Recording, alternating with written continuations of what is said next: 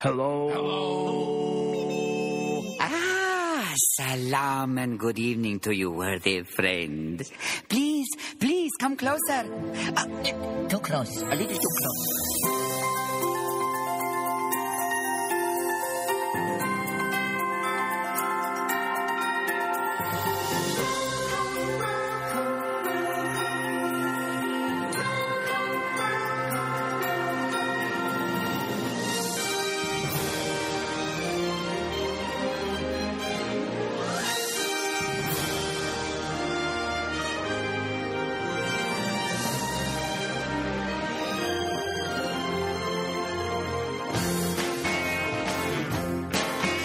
Hello and welcome to another edition of the Disney Brit Radio Show. You join us on, I believe, episode 126. I think that's correct. I don't know. Alan may have miscounted. Hello, Alan. Hi, Adam. How are you doing? I'm going to keep this short because I've got a feeling that we're going to be squeezing a lot into this show. Yeah, we've got a big lot. I wouldn't want to extend the introduction too much. We've got big stuff to squeeze into a small space today. Just a bit. And by the way, 126 episodes. Yeah. That must mean that the 5-year anniversary was about 6 episodes ago. Yeah, possibly. Can I talk yet? Yeah, hello, Chris. Oh, thank you. Hello. You all right? Yeah, I thought you forgot about me. Didn't know you were here. Yeah. I never reply. No, he never replies. That's very true. He never replies to anything. You all right, Chris? You alive? Yeah, I'm not too bad. I'm getting there, I think. Send him a text message. No reply. Send the police round. Oh, he's all right. It's fine. Yeah, I'm still here somewhere. Man, a few words if they're written. Sounds good. Who's talking? That's right. Oh, yeah, well, you can. Cake? Anyway, we've got a lot to fit into the show. So what have we got going on? We've got a bit of news, which we're going to be sharing with you. We've got Len Tester coming on to talk a little bit about touring plans. And also, Kimmy's joining us because we're going to be talking a little bit about snack credits. And she posted something up recently with regards to snack credits and what she uses or what could we use, etc., etc. So she's going to come talk to us about that. Should be good. Which should be good. And that's pretty much the entire show. So I suppose we should start off by going through some news. Yeah. Let's do some news. Here we go. That didn't work. Let's try it again. Here we go. Good morning, sire. Good morning, Zazu. Checking in with the morning report. Fire away.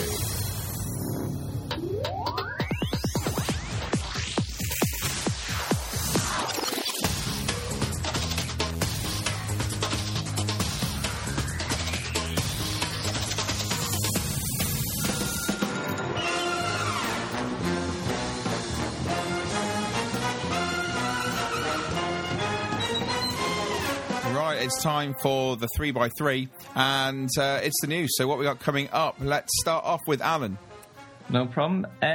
It won't be long before you can be a front page stunner at the Hollywood Brown Derby. Chris?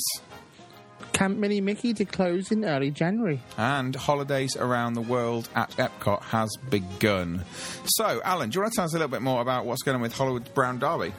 No problem. Over at the Brown Derby, they've installed some new interactive frames.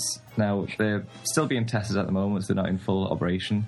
But basically what's going to happen is that there's some old-fashioned magazine-style front pages that are in frames. Yeah. And if you've got your Magic Plus wristband and you've got a photograph attached to it, as in like a photo pass thing. A profile photo, almost. Yeah. Yeah. It will sort of update as you pass the picture frames. Now, cast members are currently testing that. Obviously, they've got the photos attached to the wristband. Yeah. And the plan is, apparently, that when you've sort of got in the restaurant knows you're about to approach, so they've got the image ready. When you're sitting down at your table, there is a possibility that they're going to be printing off that photo for you to either buy as a souvenir, or you can add it to your photo pass. So that's quite cool.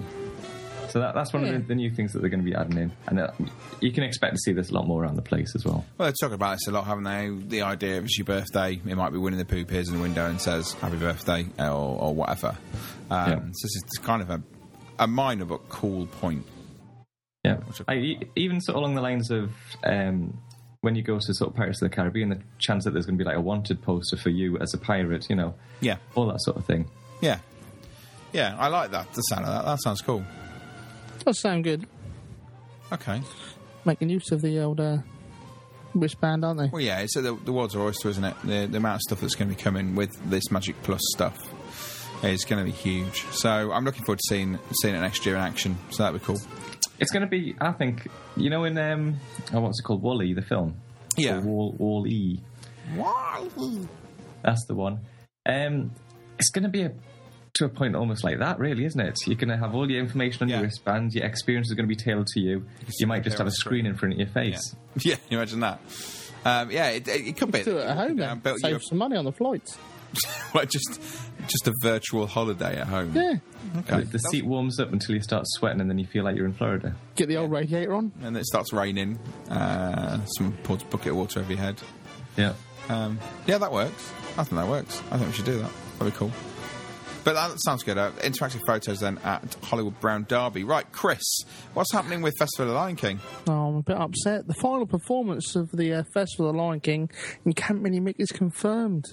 It's going to be the last one. It's going to be the 5th of January. And of course, once that's done, it's going to be relocated to Africa for summer 2014. Can we just so point hopefully, out by the time I get Africa, there, not the real Africa. no, obviously Africa and Animal Kingdom. And hopefully, by the time I get there, it will be open. But of course, obviously, the bad part is obviously Camp Mini Mickey's going to sort of disappear as well. Yeah. So this is one of the reasons I love going to this park, you know, because you start to get acclimatised, get to see some characters. Never too much of a long wait. Rubbish. But Donald Duck is going to basically move to Dino Land. So we'll join Goofy over there. King Louie and Baloo expected to move over to the boat dock in Asia. I think that's where Winnie the Pooh is at the moment as well, isn't it? There's new locations for Pocahontas and Chip and Dale. They're not known yet, so... But one thing, Alan has prepared this script. Obviously, the biggest thing in Camp Minnie and Mickey are Minnie and Mickey, but he's not actually told us where they're going. They're retiring. Yeah. They're going to join Pocahontas and Chip and Dale down Dorky. 85 years old now, you know. They need some time off. I mean, you'd think Pocahontas and Chip and Dale would be more important than King Louie and Baloo. Well, yeah, but where else would you meet King Louie and Baloo? In the jungle. The mighty jungle. Yeah. Well, there was talk about, and I don't know if this is happening or not happening or has already happened, but weren't they going to be changing one of the shops in Discovery Island? Yeah, there was talk about it, wasn't there? Yeah. And that was going to become a meet and greet. Yes, there was a discussion that was going to happen. Was that Beastly Bazaar? Yeah, I think so. So, I don't know if... Yeah, because you got Beastly Bazaar and you got Island Mercantile quite close to each other. And yeah, very close, aren't they? Did the same sort of thing, didn't they? So... Yeah, so, you know, Mickey Mouse could end up being over there and Pocahontas and Chip and Dale. Yes, indeed. So Maybe. There we go. That's what's happening over there with Lion King. And moving over to me, because it's Christmas time, finally Christmas time, which means I'm allowed to play stuff like this. 'Tis the season to be jolly and joyous. Oh, no, rubbish. You were too delayed. It's Christmas time, and that means Epcot is getting all festive, and we have got the Christmas storytelling around the world and holidays around the world and all that sort of stuff. Just want to very quickly head over to our friend Jim Corcus, because he is going to tell us a little bit about what's going on with the holiday storytelling.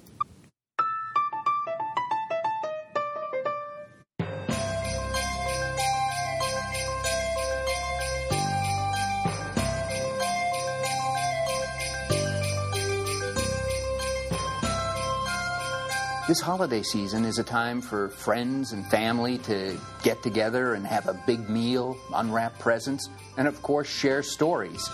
That's one of the reasons that Walt Disney, one of the greatest storytellers of them all, loved this festive time of the year. Walt loved traveling to foreign countries and hearing all the stories and legends of those cultures. And he was very excited to come back to the Disney studios and share those with his artists who worked there. One of the ways that heritage continues today is through holiday storytelling around the World Showcase at Epcot.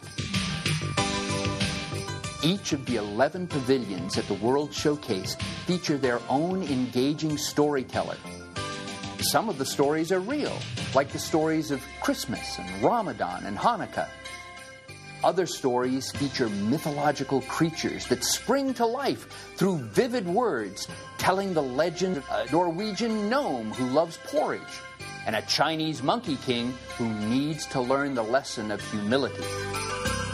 Unlike costumes for a movie or a stage play that might just be seen briefly or at a distance, the holiday storytellers wear costumes created to see up close and personal. The show directors and other members of the creative team approach creative costuming to craft a costume that will best help tell the story. Using the highly sophisticated system known as CAD, or computer-aided design, a costumer can select different colors, choose accessories to create exactly what they want, right down to the most minute detail. But no matter how sophisticated the technology, there is still no substitute for the skills of the craftspeople here at Walt Disney World Resort. These costumes are carefully handcrafted.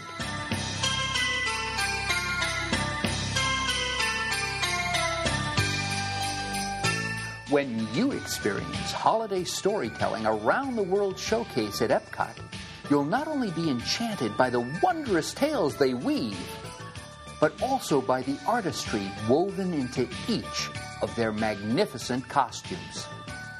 And this is just part of the grand tapestry of the Walt Disney World holiday festivities. There's a lot more, but that's another story. There you go. That's what's going on then at Walt Disney World with regards to the holidays around the world, the storytelling stuff that happens. Has anybody been over there for the storytelling? Anyone been for the holiday season? No. Never made it. Never dared. Join the queues. Yeah, never made it. It's probably going to be really busy at that time of year. I don't know. We'll speak to Lancaster in a bit. I'm sure he'll be able to tell us. But just to tell you what else is going on, we've got food going on around the world and loads of other stuff as well. We've got the usual stuff that's going on in each of the different countries. You've got holidays in Canada, United Kingdom, France, Morocco, Japan, the Americas, Italy, Germany, China, Norway, Mexico. Loads of different sort of performances that go on during that time as well. There's also a new gingerbread village that's opened in Future World, and there's something called Joyful, which is like a gospel music kind of event that happens throughout the day as well. That's just some of the stuff that's happening around World Showcase itself. But of course, as with everything that goes on, it's all about food. And just to tell you the sort of different food items that you can get, there's the Promenade Refreshments. They've got a savoury seasonal waffle. They've got a turkey waffle, which is stuffing batter, turkey gravy and cranberry relish. Sounds wrong. Sweet potato casserole waffle. A hot holiday Twinings teas. They've got hot chocolates and hot ciders. In Canada, you can go to the popcorn cart. You can get a pecan maple bark. UK's got hot Applejack cider. There's a bûche de Noël au chocolat. Look at that. In France, and a gingerbread ice cream as well. Is that a mouth of Christmas chocolate? Bûche de Noël au chocolat is bûche of chocolate. Yeah, chocolate mouth of Christmas. It's actually a chocolate Christmas log. Teriyaki chicken in Japan. They've got gingerbread men, apple cider, peppermint bark, cocoa, candy canes in America, hot chocolate in Italy. Well done for pushing the boat out. You got the Sommerfest and Christkindlmarkt in Germany, Joy of Tea in China, a Kringler bakery, like a rice cream in Norway, and then you've got sweet tamales going on in Mexico. So loads of different things you can try around the seasons as well. So that's all of the stuff that's happening with regards to that. And that is the end of our news. So we're going to take... oh, no, we haven't. We've got our refurbishments to do. I completely forgot. Oh, so let's... I forgot to update the refurbishments. Have you? So let's have a look then. So there's not much closed at the moment. No. The car park at downtown Honey, I Disney, Shrunk isn't the it? kids' playground is closed until the 19th of November. That's gone. Oh, that's gone. Is there any water parks closed? Typhoon Lagoon is closed Yeah, until the 22nd of December. You've got the parking lots HIJK closed at Downtown Disney. And in Disneyland Paris, pretty much everything is now open. So there we go. So that's all of the refurbishments and closures, etc., that are going on. So we are going to take a very quick break, and we are then going to be back, and we're going to talk to Len Tester.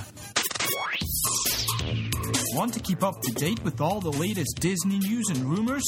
Then make sure to check out www.disneybrit.com, your number one source for the magical world of Disney.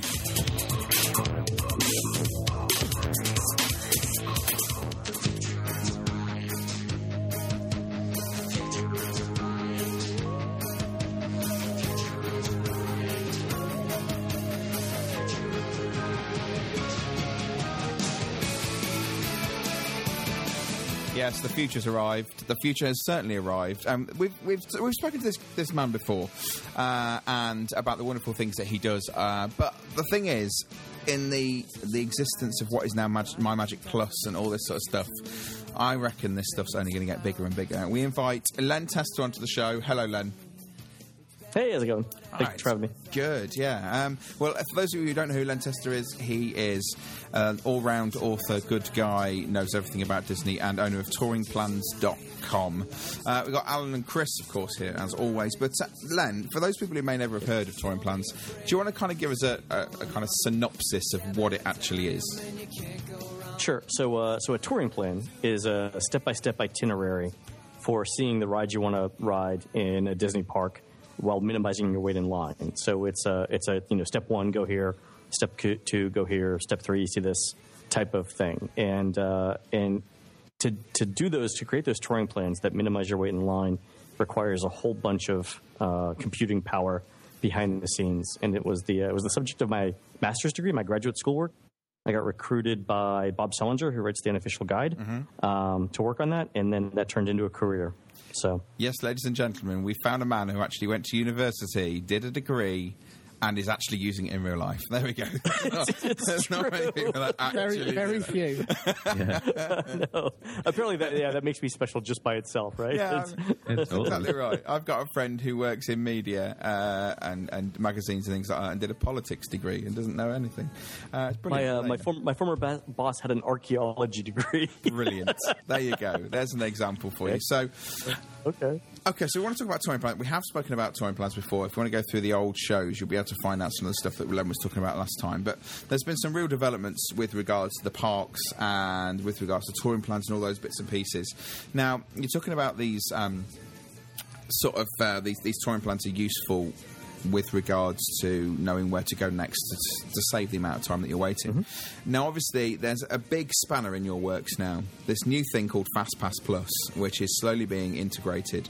And now people obviously have been able to choose their FastPass time without having to go off anywhere, and being able to sort of be very, very specific with their times without having to worry about, what time is it here, what time is it here.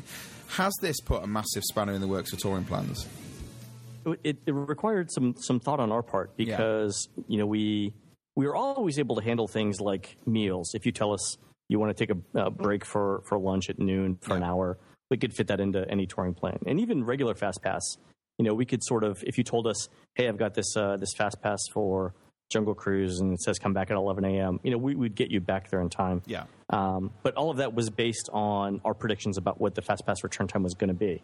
When Disney introduced FastPass Plus, there were two problems we had to solve. One was, if you told me you had a FastPass Plus reservation for, let's say, Pirates of the Caribbean at noon, I had to make sure that the touring plane got you to Pirates of the Caribbean sometime between noon and 1 o'clock, right? Okay, yeah. But the other thing was, and I think this is the bigger question that Disney doesn't answer this, but some attractions are better uses for FastPass Plus than others. So Mickey's PhilharMagic is generally a terrible use of FastPass Plus, but Space Mountain is not. Space Mountain is a good place to use FastPass Plus. So the question that we had to answer for people is, given all of these choices that I could possibly make, what are my top 3 choices for FastPass Plus? So it wasn't enough for us just to tell people, make your FastPass reservations and we'll optimize it. We actually had to make suggestions for them to use FastPass Plus. So the way it works now is, and this took probably 4 months to figure out, if you tell me the ride you want to ride and you tell me, look, Disney's giving me 3 or 4 fast passes, we'll optimize your touring plan, but then we'll tell you from 1 to N, if you've got, let's say you've got 20 steps, we'll order your attractions 1 to 20 and say, here's the attraction that you should try and get a fast pass for first, and here's the time. And then if you get that one, here's number 2 and 3 and so on. So we'll essentially prioritize your list for you in case one of them isn't available. Right. And that took some work to do. Yeah, I can imagine that's a big undertaking. Then the other thing that was confusing was, have you guys seen the new tiering system at Epcot and the studios? Yes. I've heard about it. Yeah. So you can't. So in the old FastPass system, right, you could get a Fast Pass on the same day for Toy Story Mania, for Rock and Roller Coaster, and Tower of Terror. Yeah, that's right, yeah. But now with FastPass Plus, you can only get either Toy Story Mania or Rock and Roller Coaster, but not both. Mm-hmm. And the same thing at Epcot. You can get Soarin' or Test Track, but not both in the same day. Now, that's for FastPass Plus. If you're staying off-site, you can still get all the Fast Passes you want, right, for all the attractions. So so you're fine. Yeah, exactly. Yeah. So was that Chris that was? That was me, yeah. I can't afford to stay on-site. So you might actually be better off, Chris, than anyone else with using FastPass Plus. So, but the software had to know that, right? It had to know about these limitations. So, for example, if I was going to make suggestions to you about what to use your FastPass Plus for, I couldn't say get one for Toy Story Mania and get one for Test Track if you're staying on site, because it's not possible. So we had to build those rules into it too. Unfortunately, we had an Imagineer tell us about a year ago that was coming, and we wrote the software anticipating that it would happen, and so we did. So it worked out fairly well. But yeah, but that was that took us a while to figure out. Here's the interesting thing, though. Let's say you're at the Animal Kingdom and you get FastPass Plus reservations for Kilimanjaro Safaris, Expedition Everest, and Kali River Rapids. Right. Depending on the time of year you go, Kali River Rapids might not have more than a 10-minute wait throughout the day. So if you go in September, off season, or if you go in, late March, early March before spring break starts, or if you go in May, the lines aren't going to be that long. So the software will actually tell you if the wait is too low, that the thing that you've got a FastPass Plus reservation for isn't a good use of that FastPass Plus, and will make other suggestions for you. So it'll tell you, you could get a Finding Nemo reservation, or you could go on Dinosaur, or you could do these other things instead. Yeah. So that was hard to do as well. I've got to say that is pretty clever stuff, because sometimes the FastPass queue seems to be even longer than the normal queue. Yeah, it has been. That's I think that's Disney fooling around with the return times, with the rates. But the interesting thing was we roll out this FastPass Plus software, and we started getting emails from people saying, especially for Kali River Rapids, look, I've got 5 attractions on my touring plan. One of them is Kali River Rapids, and the software is telling me not to use FastPass here because it would result in a longer wait in line. And when we looked at it, and the software was right. I mean, you should never get a Kali River Rapids FastPass at 9 a.m. There's no need to use FastPass Plus at night. But again, Disney's not telling you this, right? Disney's not telling you, oh, that's a terrible choice for FastPass Plus. So we're the ones that do that. I'm going to sort of go back into this a bit, but when I go to Disney World, there's a sort of video, and they try to talk you about what's in the different parks, and it'll say something along the lines of, if you're going to Kilimanjaro Safaris, sort of go first thing in the morning because the animals are more active. And obviously a lot of people do head straight towards the safaris first thing in the morning, and thus obviously it's building up the crowd. Would your touring plans sort of counteract that? As in, say for example, your touring plans always said, right, okay, well for 9 o'clock you want to be at, I don't know, Kali River Rapids, and then you want to go to safaris. Right. Would you, by sort of altering the crowd to an extent where it would start to increase Kali River Rapids? So we actually take that into account. One of the things the software does is it knows about all of the other people that it is scheduled to be at attractions at different times. Mm-hmm. Right. So if we tell you to arrive at Dumbo at 10 a.m., internally we know that you're going to be at Dumbo at 10 a.m. So anybody else who's going to go to Dumbo at 10 a.m. is not only going to see the original line that we predicted, but also the incremental weight from your group as well. Right. Now we don't yet ask you how many people are in your group. We assume it's 3. Yeah. Because the average is right around 3. But yeah. So let's say that it takes Dumbo on average an extra 5 seconds to process 3 people in a line. So if the original wait is going to be 10 minutes, and then we know that your group is coming.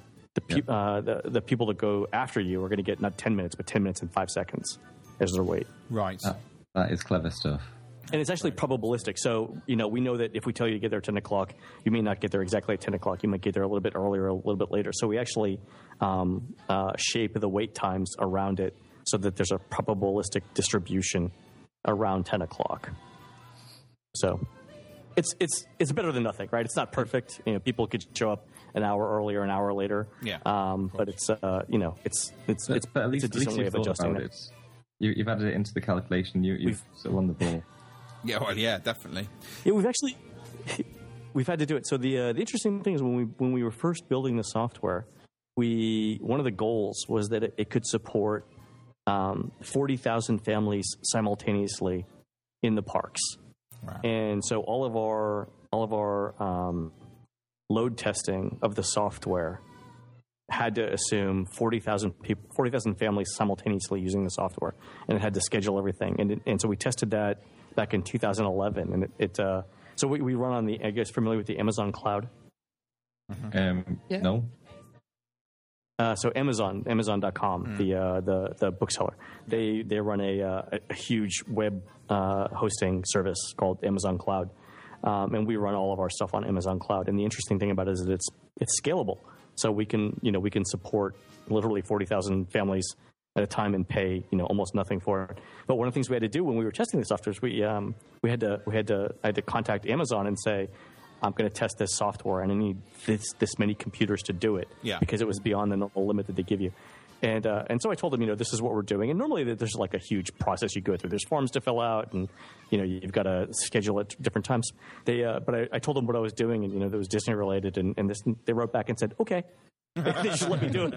It was really neat. I think they like the idea, and I've been in contact with them a couple times since then. But yeah, we can support 40,000 families simultaneously with the software. 40,000, that's immense. 40,000, we figured 120,000 people. Yeah. Wow. Just one or two then, not many. Which is kind of that's kind of almost capacity, really, isn't it? At somewhere like I ran it from my laptop too, which is the funniest thing. Wow. Yeah, it was. I mean, so that we really all we need to do is generate load on the laptop, and then everything else happens on the Amazon side. But yeah, it was pretty impressive. One of the great developments, certainly for us in the UK, is this idea of there being free Wi-Fi in the parks, which has made such a massive difference to a lot of people. My phone became a brick when I was in the US last time because I just didn't dare use anything for it. And I think it's more about the cost, isn't it? That's right. And I think we talked last time you were on. We talked about the whole thing about touring plans and people in Britain, about how it's not always as useful for them when they're in America because they can't necessarily access everything. Whereas now because there's been this development of Wi-Fi, we've now got FastPass Plus in there. We've got the MyMagic Plus. People are using their mobiles. You've obviously got your lines up in there. Do you find now that people are beginning to kind of create touring plans as they go? They arrive in the park, they get there at 10, they go, right, we need a touring plan for today. Can we personalise one, get it up? And what have you done with the phone optimisation stuff with regards to helping with that? Yeah, so the mobile is obviously the way that we stay in the parks with people. Of course, and one of the things that we did with the touring plans was give you the ability to update your touring plan while you're in the park. And this is the big advantage to having a mobile phone in the park versus like a paper touring plan. Every touring plan I've ever done, every family I've ever seen, something happens throughout the day where the touring plan gets thrown off, right? So, your child gets hungry, but it's not yet lunchtime, or somebody needs to go to the bathroom, or somebody wants to ride Haunted Mansion twice, and it wasn't part of the plan. So, in the past, if you had a paper touring plan, you would essentially have to figure out for yourself, based on the wait times and what was left to do during the day, what you should do next. But the great thing about the software is now, if let's say you get off track and you lose 20 minutes shopping or taking a break or whatever, there's actually an optimize button on the Alliance mobile app for your touring plan, and what it will do is from that point forward through the day, it'll take whatever steps you have left in your touring plan and it'll re-optimize it based on where you are and the current time of day and all the current weights. And it'll make sure that the plan that you've got for the rest of the day is the best you could possibly do. Wow. So it takes out that whole, what do I do now thing, and it makes sure that whatever happens from now until the end of the day is as good as it possibly could be.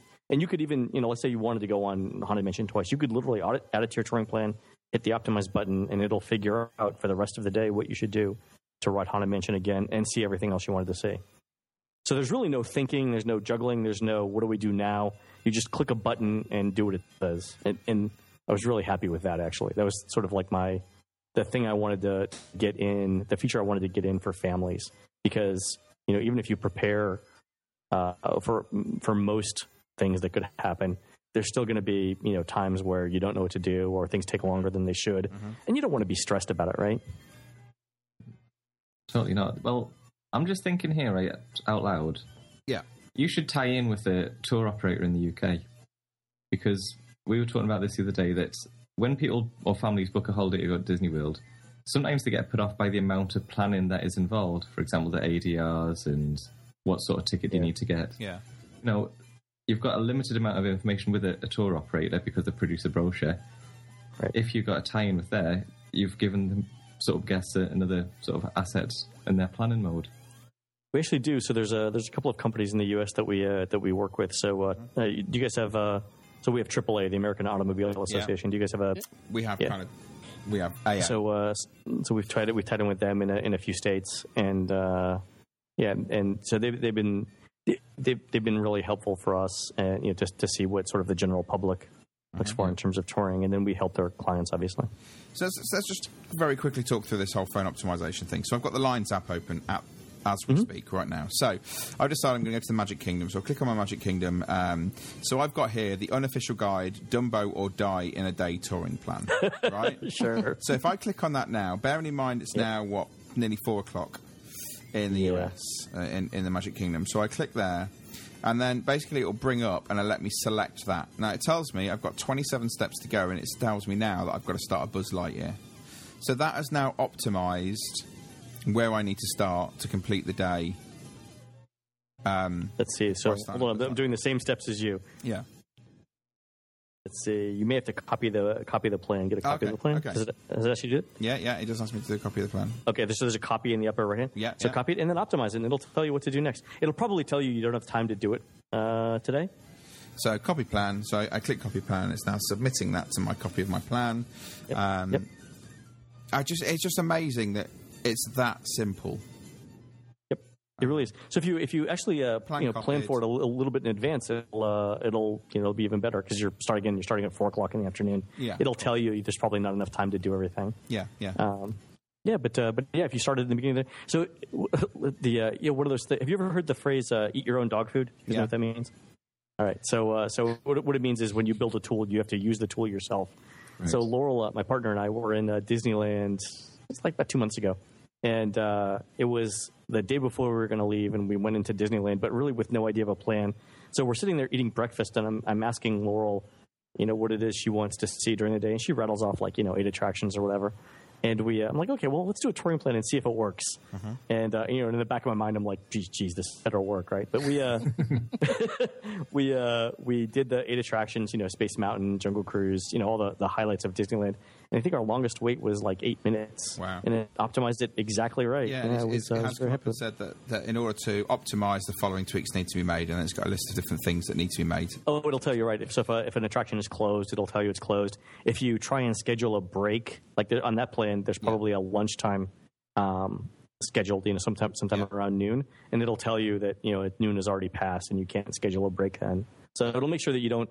And the reason why we have that is let's say you try and schedule a break, a midday break along with the afternoon parade, it'll tell you can't do both of those things.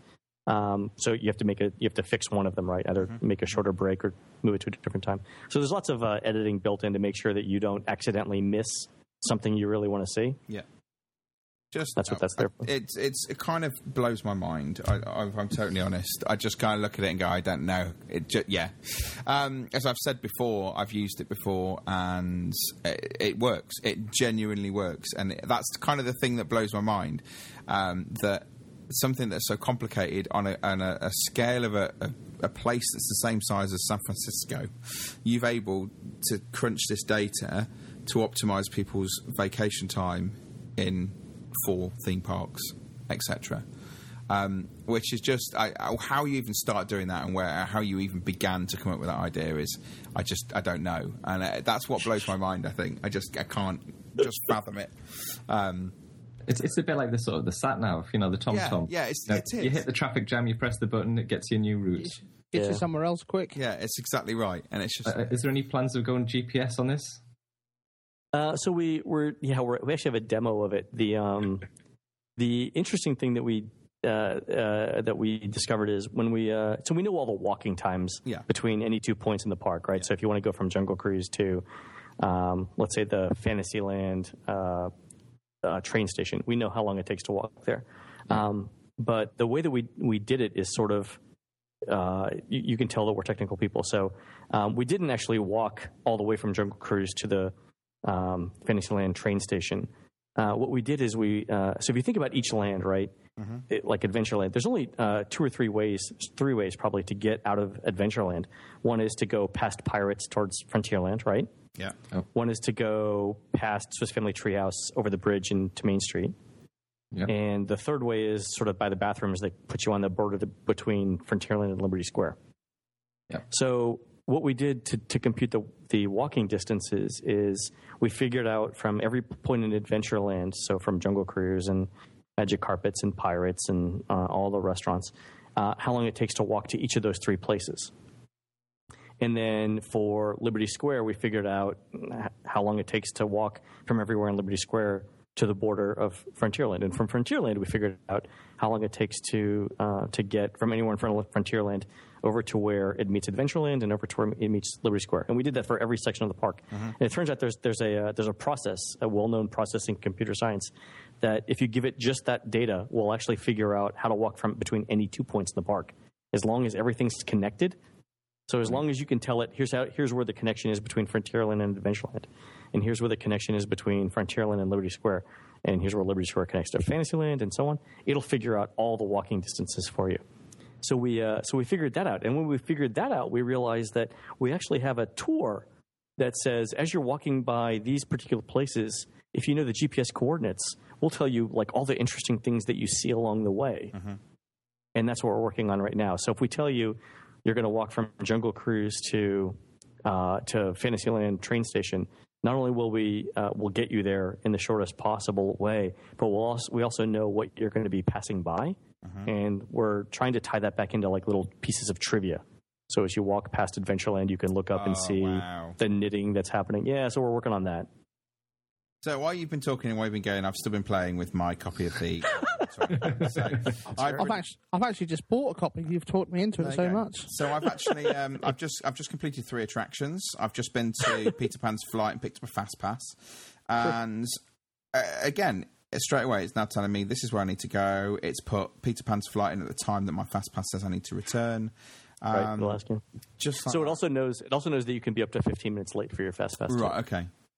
And the other thing as well, even in here, even though I've started this later in the day, it's actually telling me I can still have a good lengthy break in the middle of the day as well. Excellent. Which the break is actually now reduced. Now I've changed my fast pass time and put in. It's now telling me my break is now slightly shorter. But it sounds like being married. Oh, it's just amazing. Anyway, yeah, it just makes me mad.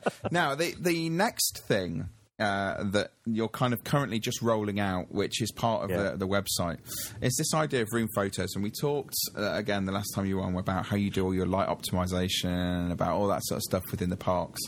And I've got to get this right. You basically got photos of nearly every room in every Disney resort in Walt Disney World, and people are going to be able to go onto the website.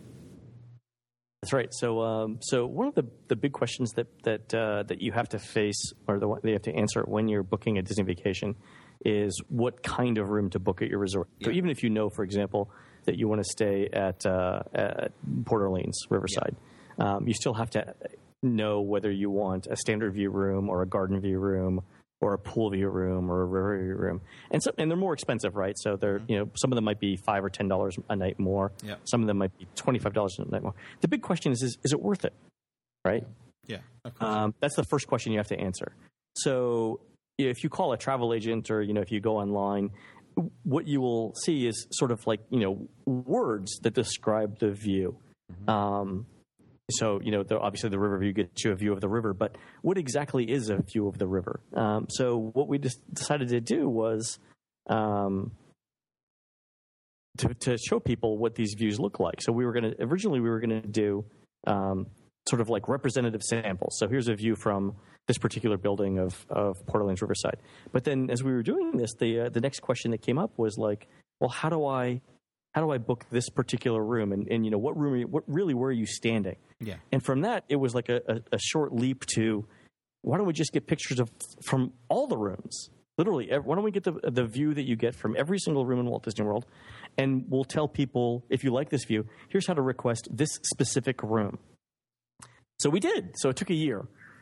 We ended up with 30,000 photos. Wow. And Disney cooperated with us, by the way. We didn't do this by ourselves. Disney helped us out. I was going to say that's giving a tip to the roommates.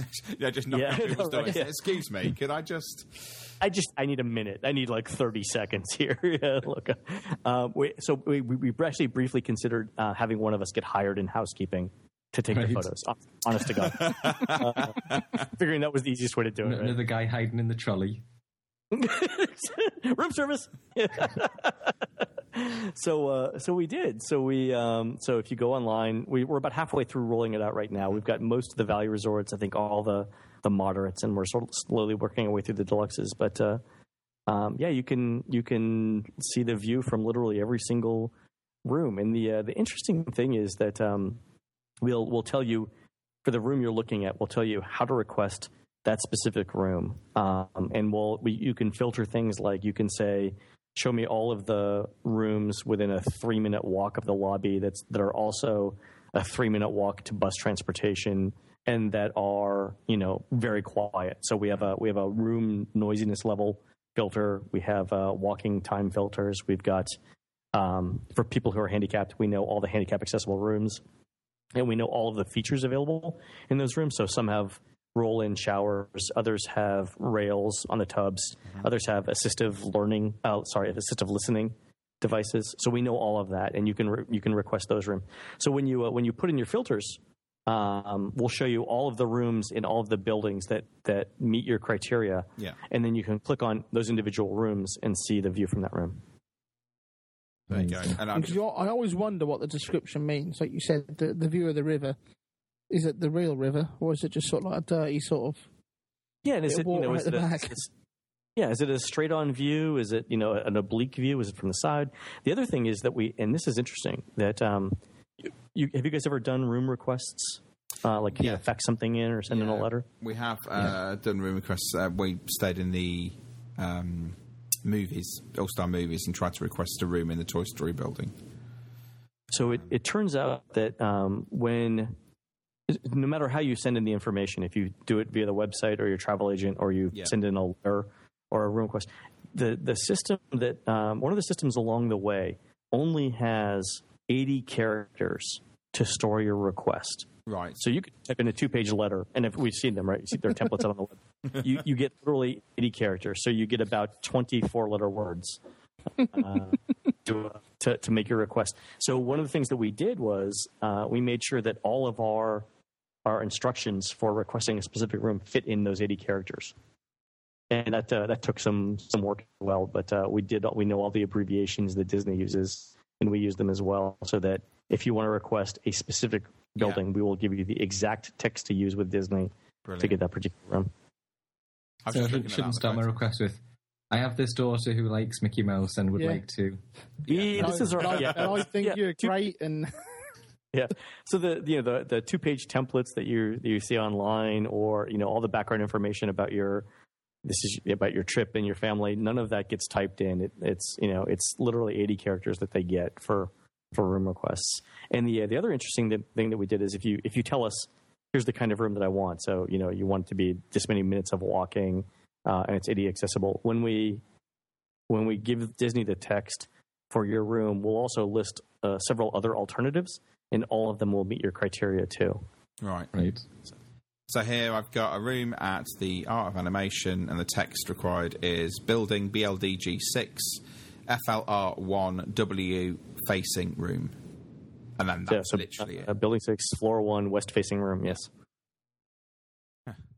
Wow. Yeah, 30,000 of those. Literally. So we have a spreadsheet. As easy as that. As easy as that. Yeah, yeah, it's just really like simple. Just like that. So the hard thing is the value resorts are all pretty easy because the buildings are rectangular, and they've either got 48 or 64 rooms per building. They're all T-shaped. You can figure that out.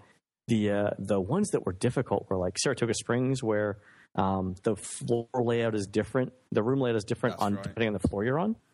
Yeah. And the absolute worst was Coronado Springs. So the worst one we've seen so far, Coronado Springs. You know, when they before a few years ago, they didn't have those suites in the buildings, but then they added business. When they did that, it was so they took out the Casitas buildings, and they added 3 floors of suites. But they did it haphazardly. There's no consistency from floor to floor on where the doors are for the buildings or what the room numbers are. It is almost like they gave 3 different companies 3 different floors and said, "Go however you want to do it." What you end up with. so like this, like building like 1401. You think the building above that is like 1501, right? Yeah, it's not. It's like 1512.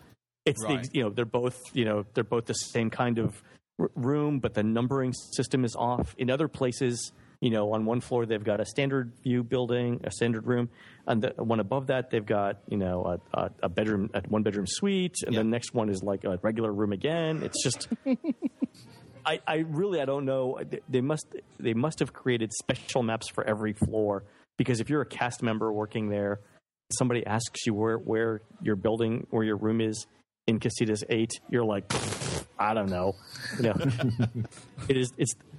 It makes absolutely no sense. It's one of those things they had to have thrown together at the last minute.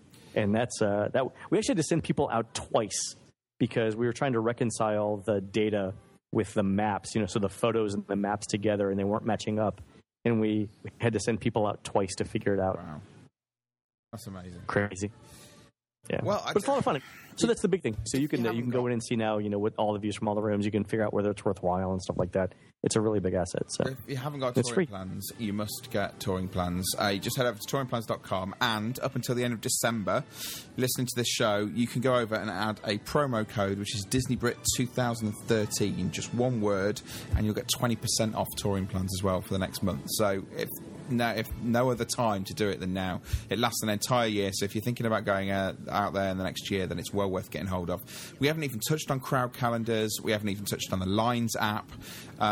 We haven't touched on the information that's on there to do with the cruise line or California or even Universal Orlando. There's so much stuff on there. Genuinely, it's just a phenomenal amount of information. So thank you, Len, for joining us once again and giving us an insight into the world that is algorithms and touring plans and just knowing more about how to tour apart than anybody else in the world. It was great to have you on again. Oh, thanks, Adam. Thanks, Chris. Thanks, Alan, too. Thanks for coming on.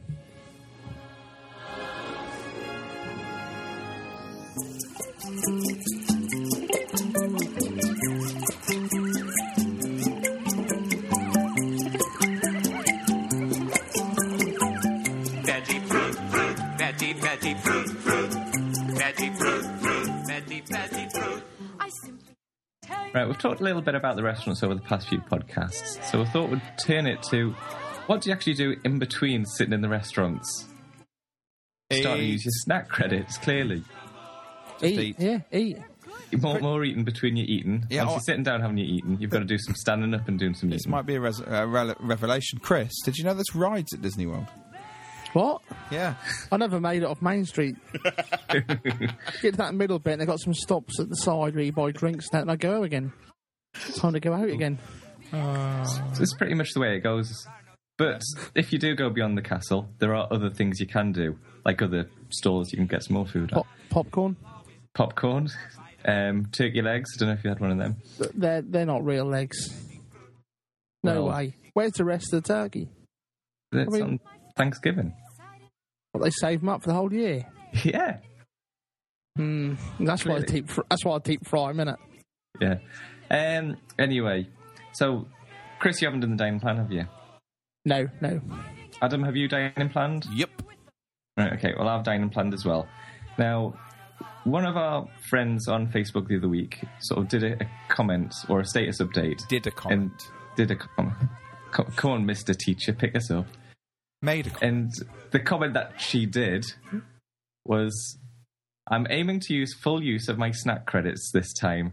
I've never had a Dole Whip, so that's one snack that I'm going to try this time. Anyone got any other suggestions for other snacks that I would recommend? Can't even talk. So You had too many snacks.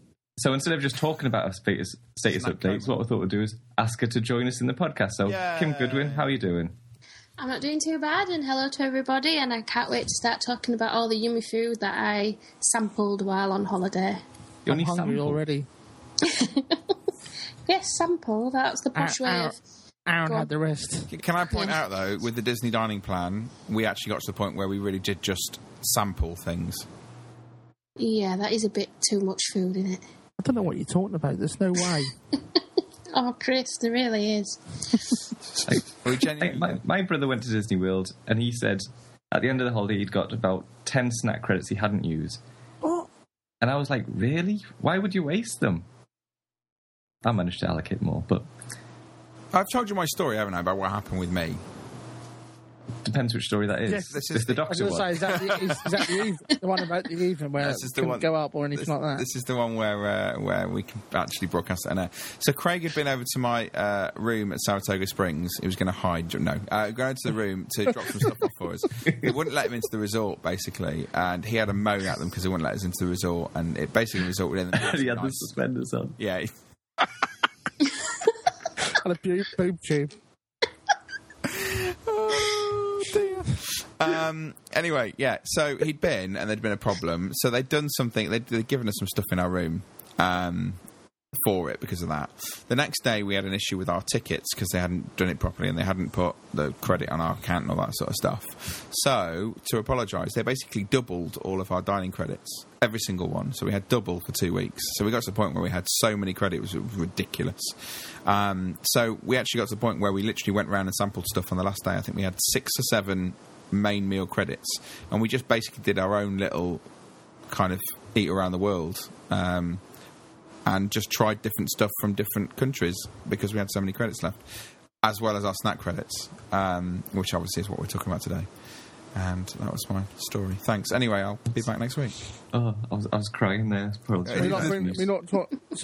we're not doing the full story on the suspenders and that then? No, not that. Not this week. And the real reason that the tickets didn't work was because you've been banned for doing that sort of thing. Yeah, no, basically. You bought that big inflatable sign. I said I'd only tell that story when I could upload the photos to the website, and it's still not working, so... Okie dokie. So, Kim, your issue was sort of trying to get full use of the snack credits, yes? Right. So, what sort of things were you looking for, and what did you sort of aim for? Well, we only had the dining plan for a week because the last time we went and we had the dining plan for the full amount of time, we did find that it was a lot of food for us. And Aaron is very miserable. He isn't a Disney person whatsoever, and he gets bored of eating in Disney. So I was only allowed the plan for a week. So the idea was that I've only got 7 snack credits. What would be the best use of them snack credits over that week period that I had to use them? And to be honest, I've never really been a snack person at Walt Disney World. Last time that we went, in 2010, we had loads of snack credits left and we weren't savvy enough to use them all. So this time, my goal was to be savvy and to make sure that I got every single snack credit used and I got my money's worth as much as I could.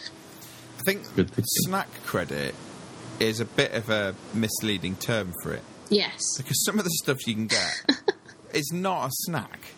No. You can get some really silly stuff. You can get ridiculous stuff. I mean, one bigger than a snack? Sorry? Bigger than a snack? Yeah, like you can get a sandwich sort of thing for a snack, in some places. And what else would it be? Well, that's true. And you can get like the smoothies and the all those milkshake sort of stuff from, I think it's Anti-Gravity's in Tomorrowland and things like that, that are just a meal in themselves. Just snack credits. I would say one example that I was going to give Adam was on the first morning, because we had to go get a car hire first thing. So I got Magical Express in and I wanted to pick up a car the next day. So we kind of didn't have any time for breakfast. So when we picked the car up, we went straight to Hollywood Studios and it was like Aaron was eating my arm because he was starving. So we went to Writer's Stop. Now, I know Writer's Stop is very famous for its carrot cake cookie, but we're not really big carrot cake cookie fans. So that wasn't one that I was going to have. But when we looked in the cabinet, there was 2 things that appealed to us. One of them was a cinnamon bun, which was about the size of Aaron's head, and the other one was like a chocolate croissant pastry, again, which was the size of Aaron's head. So we got one each. So he had the chocolate one, I had the Cinnabon one, and then we split them. And to be honest, we couldn't finish them. They were that big. Yeah, they are massive.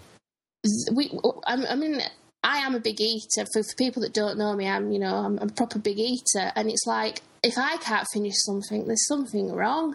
And it's just, and it's huge. And they were both snack credits. So it was like, it was perfect to have that as a breakfast. We were sat on the sofas watching the TV, having half of each of them each, and it was really nice. And can I just point out for a second, those of you who have sat there who have never met Aaron, who believe that Kim has just made out that Aaron has a massive head so far. Or a tiny one. Yeah, no, it's saying it's that I thought it was quite normal size when I last saw him. Apparently has a massive head. There we go. The bit which confused me was the curly face like a croissant, though. Curly face like a croissant. Yeah, I love it. Or a spiral nose. No, he really doesn't have a massive head.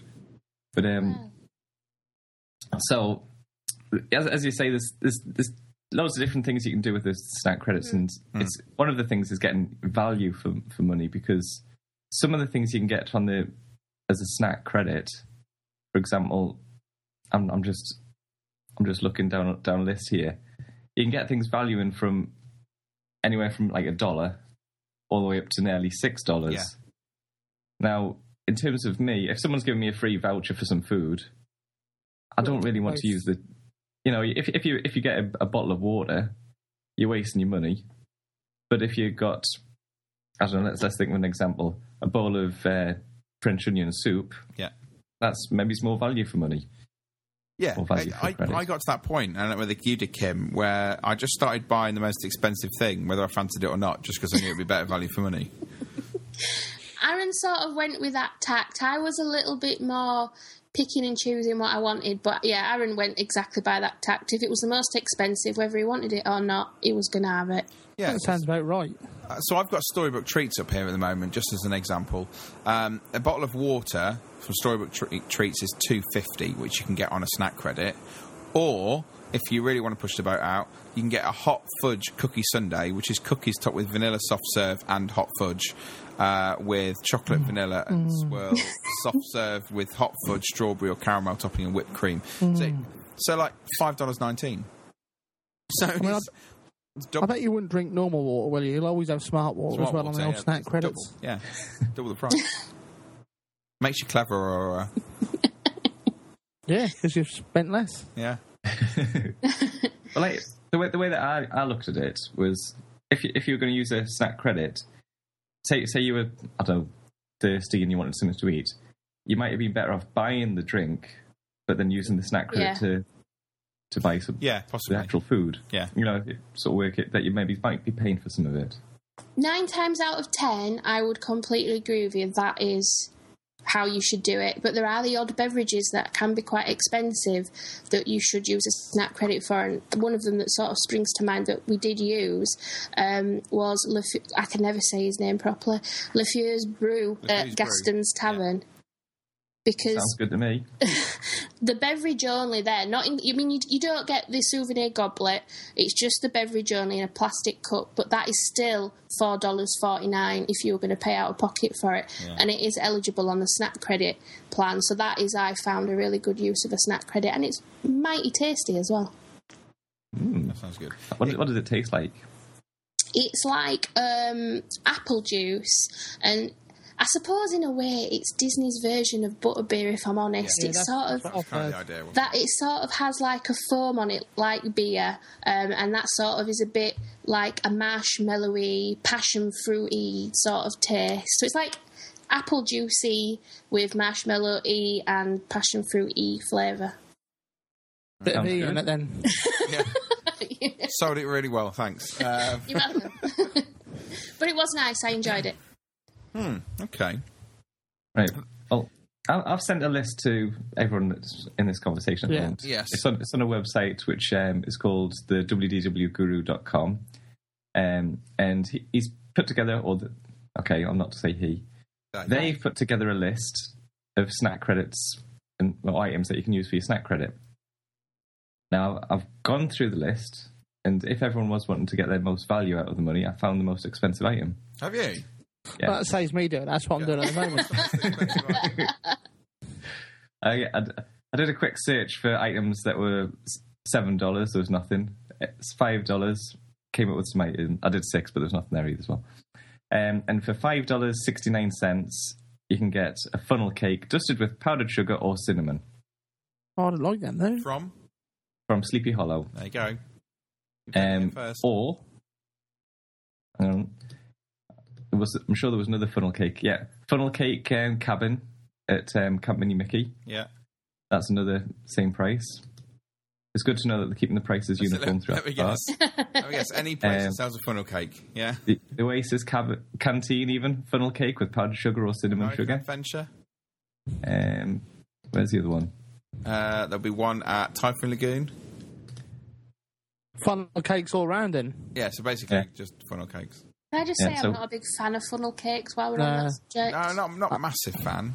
That might look like you've got like a Coke problem after, doesn't it? Well, no, it depends, because you do what I quite like to do, which is you go up to somebody and just blow the icing sugar in their face, and then they look like they've got the problem and you look all right. Yeah. That sounds good, but I wouldn't dare do it to my wife or kids, so I'd probably end up getting punched or something. Note to self, don't do it.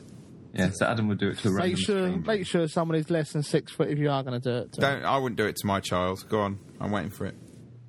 He wouldn't be there, would he? Yeah, there you go. That'd have to go a long way to reach his face. Are we still picking on Adam for that? Yeah, I know. And I've taken him on a Disney cruise this summer, and he's coming next year as well. I tell you, and they're still me. Yeah. To the airport to say goodbye. Airport, yeah. Oh, great. He'll be 7 next year. He'll be old enough to drive us there. It's fine. So we've decided that funnel cake's the most expensive. Yeah.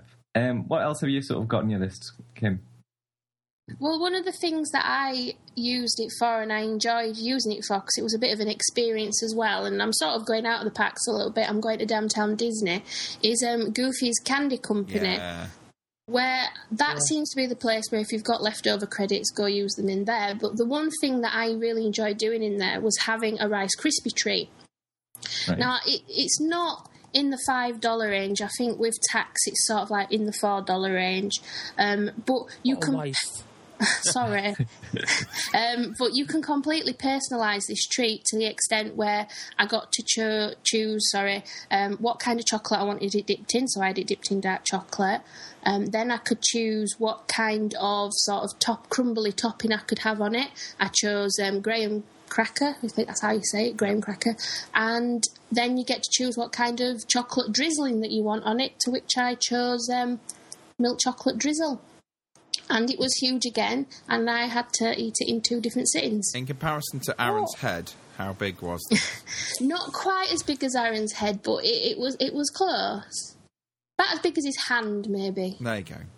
He's got big hands. Very big hands. Coming to Mouse Meets this year. You know what they say? Big hands? Well... Coming to Mouse Meets this year, we compare things to bits of Aaron's body. That sounds like a really good feature. That's going to be a 2-hour feature for our school. So, if we're talking about Aaron, yes. in compared to Casey's Corner hot dog. Anyway, moving on. Yeah. So, what I'm going to sort of take this to is Main Street Bakery, or Starbucks, as it's now owned by. Yeah. What, ring donuts or? So, what you can actually do is you can actually use your snack credit to buy an espresso or a frappuccino or any sort of drinks like that. And apparently, according to my list that I'm looking at, that includes all the different sizes. It does. So you've got the option of having a small coffee or a huge one. Yep. Which one are you going to choose for your snack credit? Which one would you choose, a small one or a huge one? Well, me personally, you're going to go for the huge one, aren't you? Yeah, even if you chuck half of it away, you're going to do it. I'd prefer a huge one. Yeah. It's huge as a sort of a hot dog. Oh, we're getting into body parts again. It's getting worse. This is why we got rejected from a group. Don't worry, you didn't miss anything. Oh, you can also get cake pops there. I've never had cake pops. Oh, they're lovely, they are. They're on a hard stick. Oh, it gets worse. Imagine, Alan. What about a cake peach pop. muffin? What is going on? Not even this bad on the last show we were on. So this has gone from Kimmy coming to recommend snacks to innuendo Disney snack About credits. Aaron's, size. A petite scone, a juicy pear. Oh, dear. Right. Pull it back real. We are real. You can even get a As large Kimmy says, she jawbreaker. prefers it extra large. Oh, dear. So the snack credits... It's a good one, isn't It's true. Size does matter. it does. It certainly does. Look at my waist. Anyway, Did you manage to go to the Starbucks? I did. I am a big Starbucks fan, and Yeah, I I am. frequented the Starbucks very often. Now, I didn't use a snack credit in Starbucks. Right? I don't She wanted know to make why. sure they got the money. yeah. Yeah. I wanted to help them pay the tax bill. But Low blow. you could use your snack credits. That was fine, but I didn't. I always had my Venti Frappuccino, and I paid for it because there was other things around the parks that I wanted to use my snack credits for. That's fair enough. But they were the second most expensive item if you go for the large ones. I know, but it just didn't. See, it just doesn't feel right getting a drink with a snack credit. There's Lefleur's Breur or whatever he's called, but Lefleur. Have you been on the Chris School of Pronunciation? I was going to say, you sound very similar to me, Kimmy. Of which I actually think I need to actually... Just say what you see. Adam's half French, you said. There's somebody, a guy called Joel, who lives in Hawaii, by the way, who did put on some phonetic spelling of Hawaiian words on our Facebook page recently due to the fact that we managed to butcher his language. I did forget to tell you about that.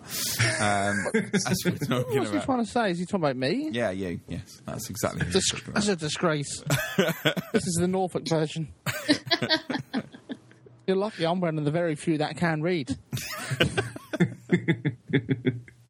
Just can't talk.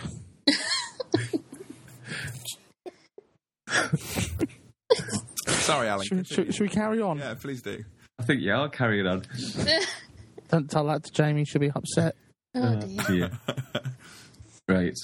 So, I can't remember where we are now. We were talking Starbucks. You were talking And you gave them money rather than use your snack credit. Yes, because there was more sort of Disney-fied items that I wanted to use my snack credits for, like a Dole Whip, because I've never had a Dole Whip. Oh, I have now, but at the time, I'd never had a Dole Whip. Was it everything you thought it would be? If I'm honest, I was a bit disappointed. What? No, they're not the worst thing, are they? They're all right. I think it's because after years and years of hearing everybody go on and on and on and on about them, I think I must have expected some sort of fanfare and Mickey and the gang to come out while I was eating one. It's pineapple juice with ice cream. Get over it, move on, what's next? The citrus swirl, that's what you want. Never got to citrus swirls, actually. That's something else I ain't tried. They were quite nice. But I can see why it's got its notoriety of being the snack to get. I think they're very refreshing, very tasty. It was refreshing, I just wouldn't... Pineapple ice cream, where else can you get it? Aaron had a root beer one, because he doesn't like pineapple juice. Root beer float? A root beer float from a little while. I asked him how it was. It were alright. That's Aaron, though, isn't it? You know, if Aaron just found a chunk of gold, he'd say, oh, that's not too bad. That would get me into a different story, but I'm not a big fan of floats like that.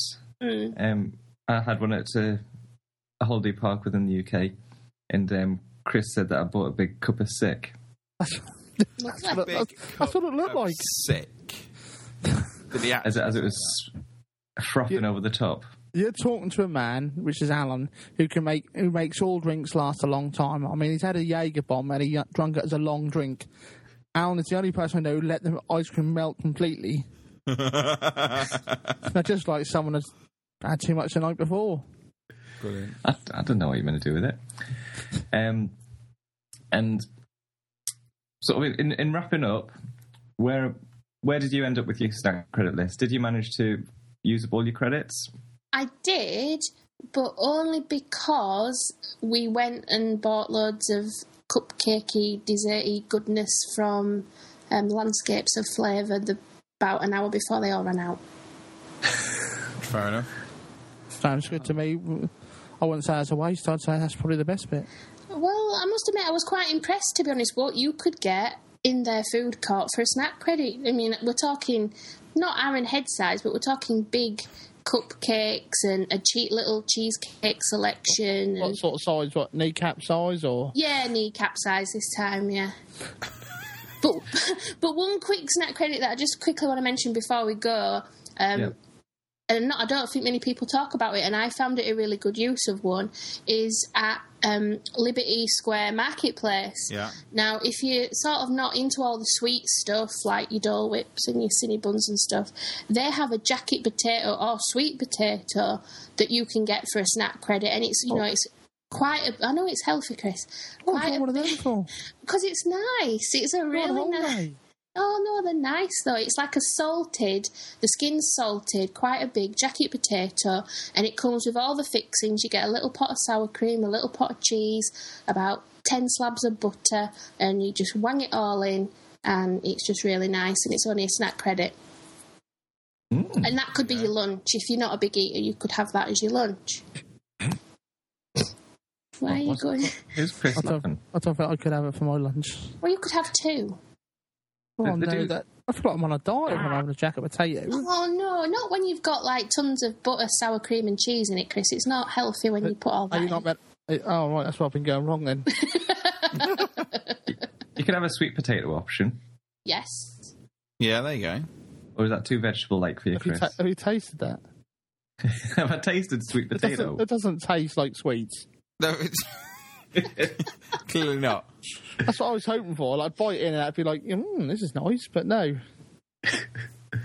You did cook it, didn't you? Are you not meant to put sugar on it? No. Chocolate spread. Oh, dear. Oh, dear. Well, thanks very much for joining us, Kim. No, you're welcome. Thanks for enlightening us with snack credits. And no doubt we might bring you back on and talk to you about other restaurants in the future. I'm sure we'll see you at Mouse Meats as well, won't we, Kim?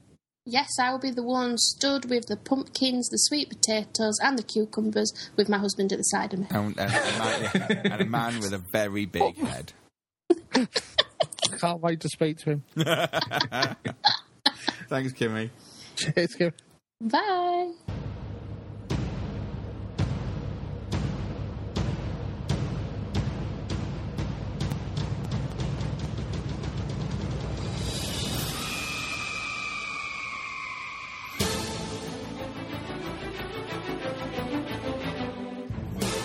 Mouse Meets 2014. Live from Manchester. Right, so it's time to give you a bit of a Mouse Meets update, let you know what is going on. So, Alan, what's happening with Mouse Meets? Right, okay, Mouse Meets, we have told everybody that's on our mailing list what the score is. We haven't told you yet. We haven't told the public yet. No, we haven't told the public yet. No. Craig Duncan's tried his best to spoil our secret, but... we've got... There's a lot of secrets still to be revealed.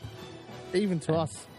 Even to us. But basically what we can tell you is that we know what the date is, we can tell you how much the tickets are going to be, and we can tell you that the tickets were actually released yesterday, and fingers crossed, all the details will be up on the website for you to be able to buy them from. And also, fingers crossed, they've not sold out yet.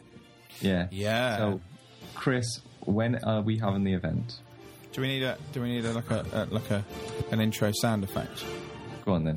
That'll give me time to remember when we're having it as well. Yeah, you can check. That's why I passed it to you. Right, you ready?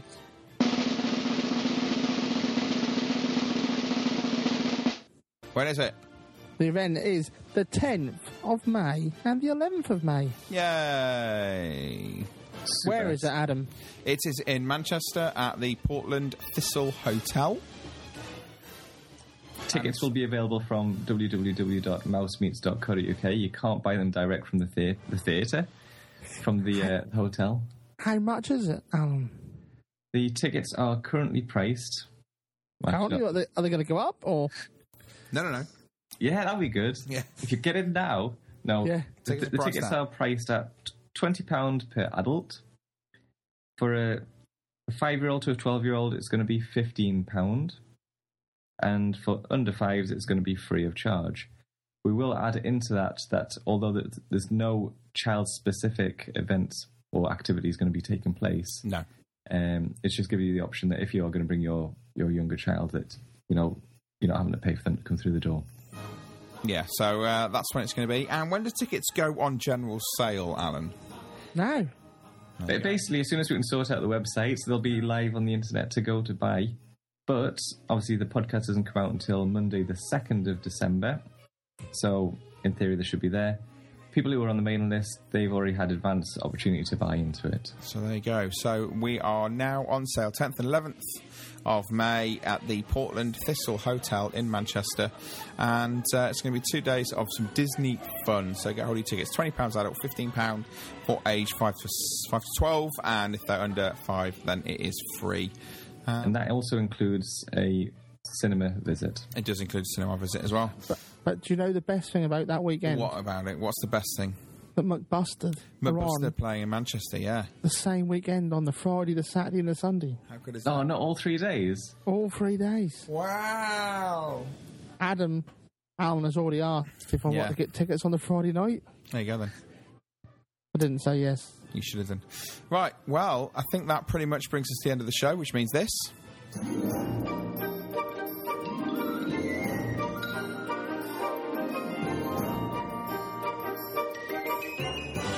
And I don't think there's much more to say other than to say thank you to Alan and Chris for joining us. Thank you very much. Thanks a lot. No problem. Thank you to Len Tester for joining us and talking us through touring plans. Don't forget, you can go to touringplans.com if you want to get your year's subscription. Enter promo code DisneyBrit2013, one word. You get 20% off, and that's available all the way up until the end of December. Thanks, Kimmy, as well, for coming on and talking to us about snack credits and what you can buy with snack credits and all those sort of things. And don't forget, Mouse Meets tickets on sale now, mousemeets.co.uk. Go over there, buy your tickets, and we hope you enjoy.